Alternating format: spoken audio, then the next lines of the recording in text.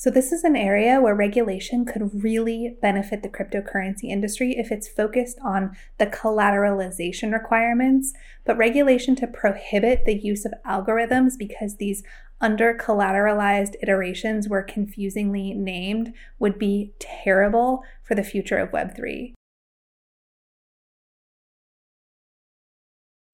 Hi, and welcome back to What Kind of Internet Do You Want? I'm Amy James, and today we're talking about stablecoins. There has been a lot of drama, controversy, and confusion about stablecoins this year, so we are going to break down the basics and talk about what they are, how they work, and the purpose they serve on Web3. By the way, we're talking about stablecoins today because we received requests for this topic. We love your requests, so if there's a topic that you'd like us to talk about, please reach out and let us know. You can leave a comment down below or reach out to us on social media. And before we jump in, please hit the like button, subscribe to the channel, and hit the bell so that you'll get notified about new episodes.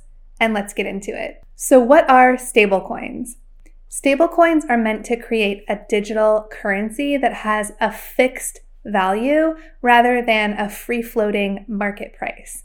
As we've talked about previously, before Bitcoin, the web didn't have native value transfer. And if you missed that video, we'll link it here and put it in the description below if you want to check it out. But what we haven't talked about yet is that because of the way Bitcoin works, it has a free-floating market price.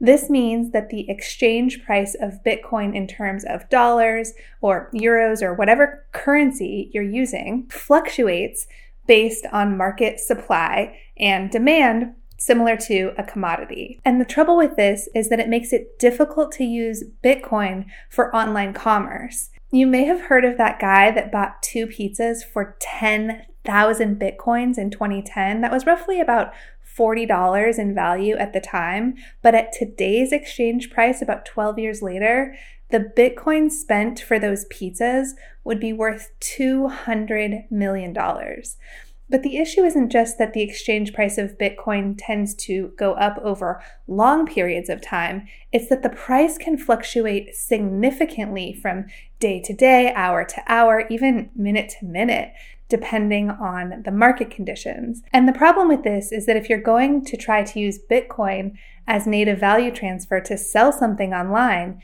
you can't set your prices denominated in Bitcoin. If you were to do so, it would create wildly unpredictable results. If the price of Bitcoin drops dramatically, you could end up taking a loss. And if the price of Bitcoin increases, well, customers would see the goods as overpriced. Don't get me wrong, Bitcoin is amazing. Web3 was unlocked because of the incredible power of Bitcoin, but it won't be the only cryptocurrency used on Web3. There will be many, each with unique features that serve a role in the market.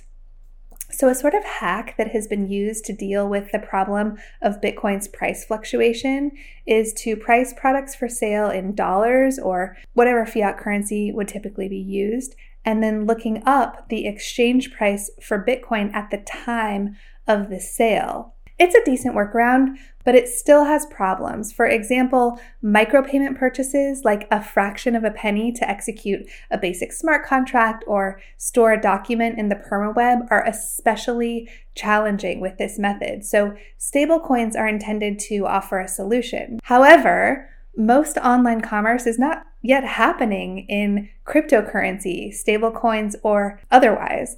Right now, the majority of stablecoin usage is by decentralized finance, which is often referred to as DeFi. Because stablecoins give traders a stable store of value so that they can keep money available to use as market conditions change. It can take around 3 days to transfer fiat currency like US dollars from a bank into a cryptocurrency exchange like Coinbase, and this time delay can mean missing arbitrage opportunities or buying opportunities when prices dip. So stablecoins are a really important tool for traders, and traders benefit the whole ecosystem because their trading activity helps to stabilize the market. One way to think of stablecoins is like a currency peg. Throughout history, there have been many examples of one country attempting to peg the value of its currency to that of another more widely transacted currency in order to encourage the use of their own. An interesting factoid that I came across in my research is that historically all currency pegs eventually fail because of the challenge of maintaining them. Some examples include the Swiss franc euro peg, the renminbi US dollar peg, and of course the most well-known, the US dollar dropping the gold standard. But those were all fiat currencies. So one big question is, can open source and publicly auditable blockchain technology do it better? We will get into the problems that stablecoins have faced, but first let's talk about the types of stablecoins and how they work. There are two basic categories of stablecoins: reserve-backed and algorithmic. And just a quick note on that, we talked about algorithms in our video about cryptography, so I don't want to cause confusion or imply that algorithmic stablecoins are the same as algorithms in cryptography. An algorithm is just a process or a set of rules. The forms of algorithms and the way that they are used in cryptography is really different than how they're used for stablecoins. Okay, so the first type, reserve-backed stablecoins, are collateralized to ensure their value. Some are backed by fiat currency like US dollars, some are backed by commodities like gold, and some are backed by other cryptocurrencies. Typically, the fiat or commodity used for collateral is held by some kind of regulated institution, often a traditional bank, and the stablecoin tokens are not generated by a decentralized network of miners like they are with Bitcoin, but rather they are created by the centralized institution that holds the reserves. The main criticism of this method is that it requires a centralized institution to hold the reserves. So this means that unlike typical uses of blockchain technology where everything can be transparently verified, it can be potentially difficult to audit and verify that the reserves have the amount that the centralized institution claims. The most well-known example of this issue is when Tether faced accusations that they were not holding as much in reserve as they said they were. Crypto-backed stablecoins can also fall somewhere between the categories of reserve-backed and algorithmic because while they use reserve backing, not all of them depend on a centralized institution. Stablecoins that are backed by other cryptocurrencies can be easier to audit than those that are backed by fiat or commodities, since the balance is transparently available on the blockchain. But the potential weakness of this approach is that they are depending on more volatile assets for their reserve backing. For example, one of the most popular crypto-backed stablecoins is DAI. It's decentralized and uses smart contracts to manage the acceptance of collateral and the dispensation of tokens, which maintain its peg. There's also another type of stablecoin that sort of falls under the reserve-backed method as well, which are central bank digital currencies, also known as CBDCs.